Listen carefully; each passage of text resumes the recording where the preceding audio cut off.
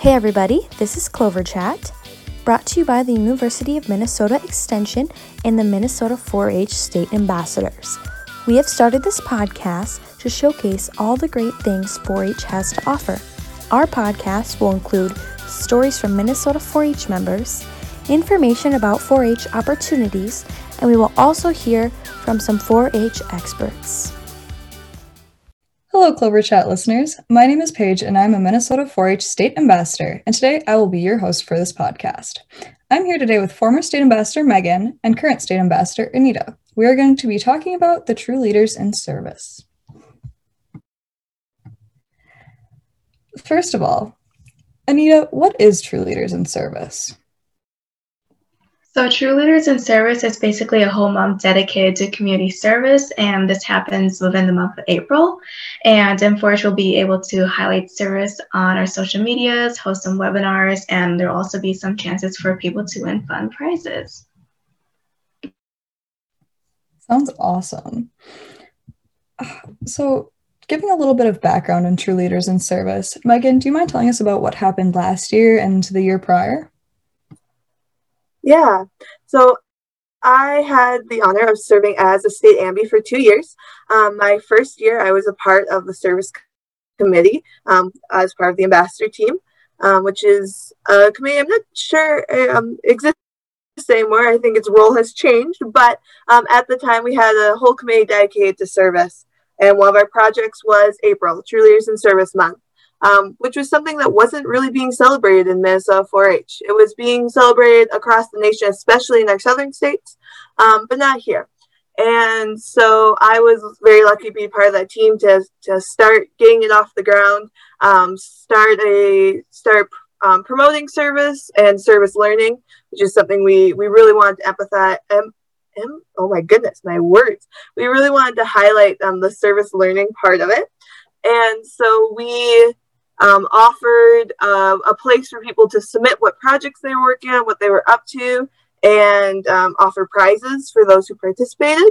And the first year was really slow. It was our first year, and we were getting a little, bogged down, a little bummed out because, it was brand new and we wanted progress right away. But our advisors reminded us that, we'd see progress eventually. And sure enough, into my second year, more people became a part of it, which was really encouraging to see with COVID being a thing, that people still wanted to do service.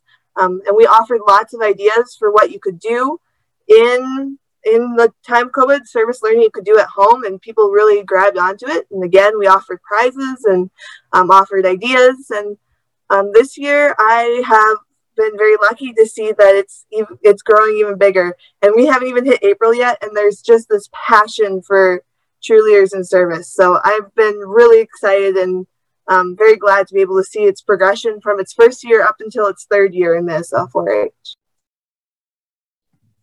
That is a really cool progression to see. And I can't even imagine how honored you feel to have started that and see it grow from those seeds you were planting early on.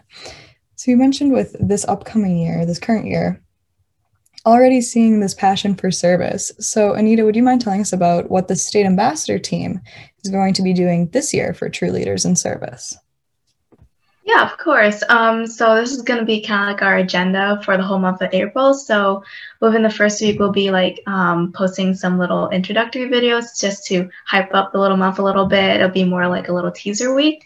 And then we may do take over Instagram, stuff like that as well. And then for the next 3 weeks in April, we'll be going over each of the blue service topics, which are food insecurity, education and equality, and as well as period poverty. And so every single week of April, we'll just talk about one specific blue service project. And then for the last week of April, we'll be able to highlight some service or some other things, and also announce the prize winners. So that's why I really encourage people to submit their service projects so they have a chance of getting a prize. For sure. And I don't know if you have this information or not, but any teasers as to what might be included with prizes in case anyone's on the fence? I am not sure yet. I think we're still in the process of thinking about what prizes we're going to give out, but I bet they're pretty amazing. For sure. I'm sure they will be absolutely amazing. Now, if both of you want to take a little time to tell us about why service is so important and so important to you, maybe start with Megan and just give your thoughts on that. Yeah, so prior to my state Ambi experience, I definitely enjoyed service. I enjoyed doing that, but I wasn't as passionate about it as I am now. After getting to experience planning quality service learning, helping people not only make a difference, but learn the skills they need to continue to make that difference, to make that impact so much larger than just one service project. And so service learning has just become such a passion of mine because you really can see what it can do. Seeing as I've seen 4-Hers, make tie blankets, make just different like cards, just like little things like that, to giant projects of hours long cleaning. And you see the impact it makes then, but then how it ripples out and other people see that, other people learn from them, and it just continues and continues and continues, and it just makes our world just such a better place, and a place we all want to live and be a part of. I love what you said there about it making our world a better place, because that is really what service at the core is about. How about you, Anita? What are your thoughts on what service means to you and what service and why it's so important? I definitely have to agree with Megan. Like, I totally enjoy how, like, you're doing just something so small, but can make such a big impact on other people. And for me, for my experience, I got involved with service ever since I was younger. Like, for me, I didn't like the feeling of like someone going through something. I don't want them to feel sad or anything. So I always empathize with them and try to do my best to help in every single way. I remember like in 6th grade, we raised enough like pennies. We collected pennies from all across our school and school districts, and we actually raised a well in Kenya. And this is something that holds dear to my heart. And I was that type of person to go door to door, like I think it's like in elementary school, and ask people for canned goods rather than candy, because I was that type of person. But yeah, it's just crazy how service can really impact a lot of people and help them in so many ways. So yeah, I guess that's my story. For sure. That sounds like such a cool project to be involved in. Are you interested in representing Minnesota 4-H as a Minnesota 4-H state ambassador? Visit z.umn.edu/state-ambi-app-info to learn more and apply today. Don't wait to start your application, because applications are due May 11th. So in addition to this, there's also going to be a webinar on March 25th at 7 p.m. Please join this webinar if you're curious about what service is, like what are some examples of service, what are some ways that you can plan service. You'll also have like a few Q&A sessions. So yeah, it's just a little way for us to familiarize with community service and get an idea on how to expect for the upcoming month. So yeah, stay tuned for that. Megan, could you highlight some of the service projects that were submitted for True Leaders in Service last year? Of course. One of my favorites was an awesome 4-H group that took their animals to the windows of their local nursing home to cheer up the residents. This was, of course, just at the beginning of COVID, and so a lot of people were starting to feel restless by April. And I just love the story because this 4-H'er shared with us that they weren't too keen on the idea. They were wondering, how can this make a difference? And this is not going to be that fun and uncomfortable.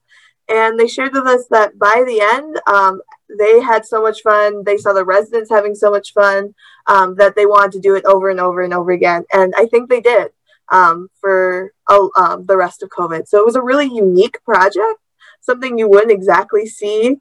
When you first think of service learning, that might not be what comes to mind. And I really love that they were able to learn from it and to continue it throughout the rest of their summer. Another really cool project was a tie blanket project. they made them for the local ambulance and emergency services to give out to patients. And this was a really personal story for this 4-H'er. They had experienced this project firsthand. They had been a recipient of one of the blankets.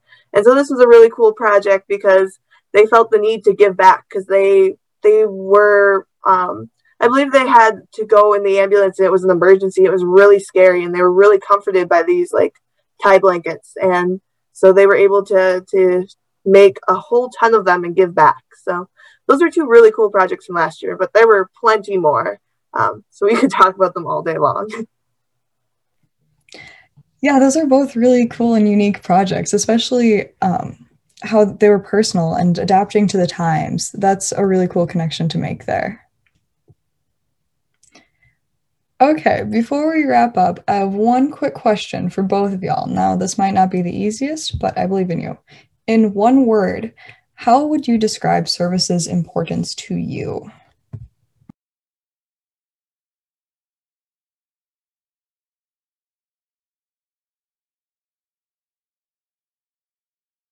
Okay, I thought of a word. The first thing that came to mind was revolutionary. I don't even know if that's the correct term in this case, but I don't know, like service and volunteering has been my hobby and I do it almost every single day. So and it's just amazing how service can really impact a lot of people. So yeah, that's probably my word. I would say for my word, I'd say change. Service can really make a change and can make a difference.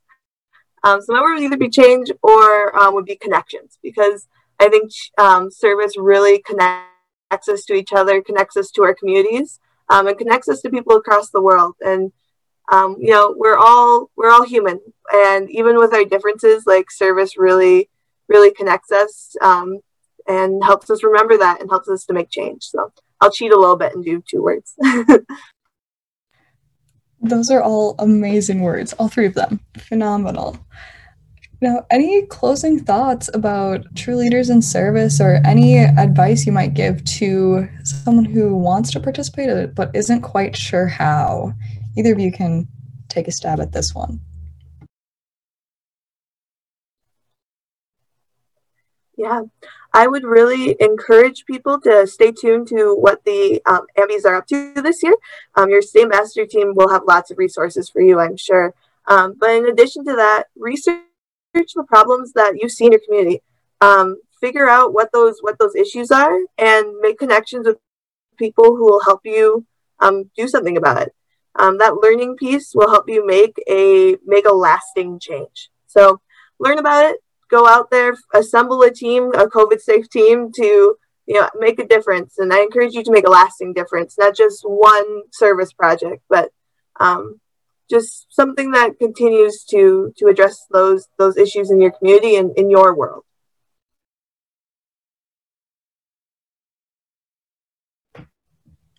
For sure. Great advice there. I would like to extend one more.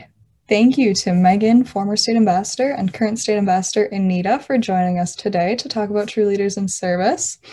Hopefully you now feel inspired to participate, and we cannot wait to see all of your incredible projects from across the state. So thank you for tuning into Clover Chat. In our next episode, we will be talking more about the State 4-H Leadership Conference, Youth Exploring Leadership and Learning Opportunities, also known as YELLOW.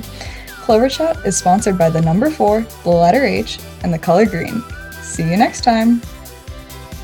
4-H is a youth development program of the University of Minnesota Extension. It is available for youth in kindergarten through 1 year after high school. 4-Hers participate in hands-on learning experiences in STEM, leadership and civic engagement, animal science, creative arts, and much more. To learn more about Minnesota 4-H, visit z.umn.edu/4H.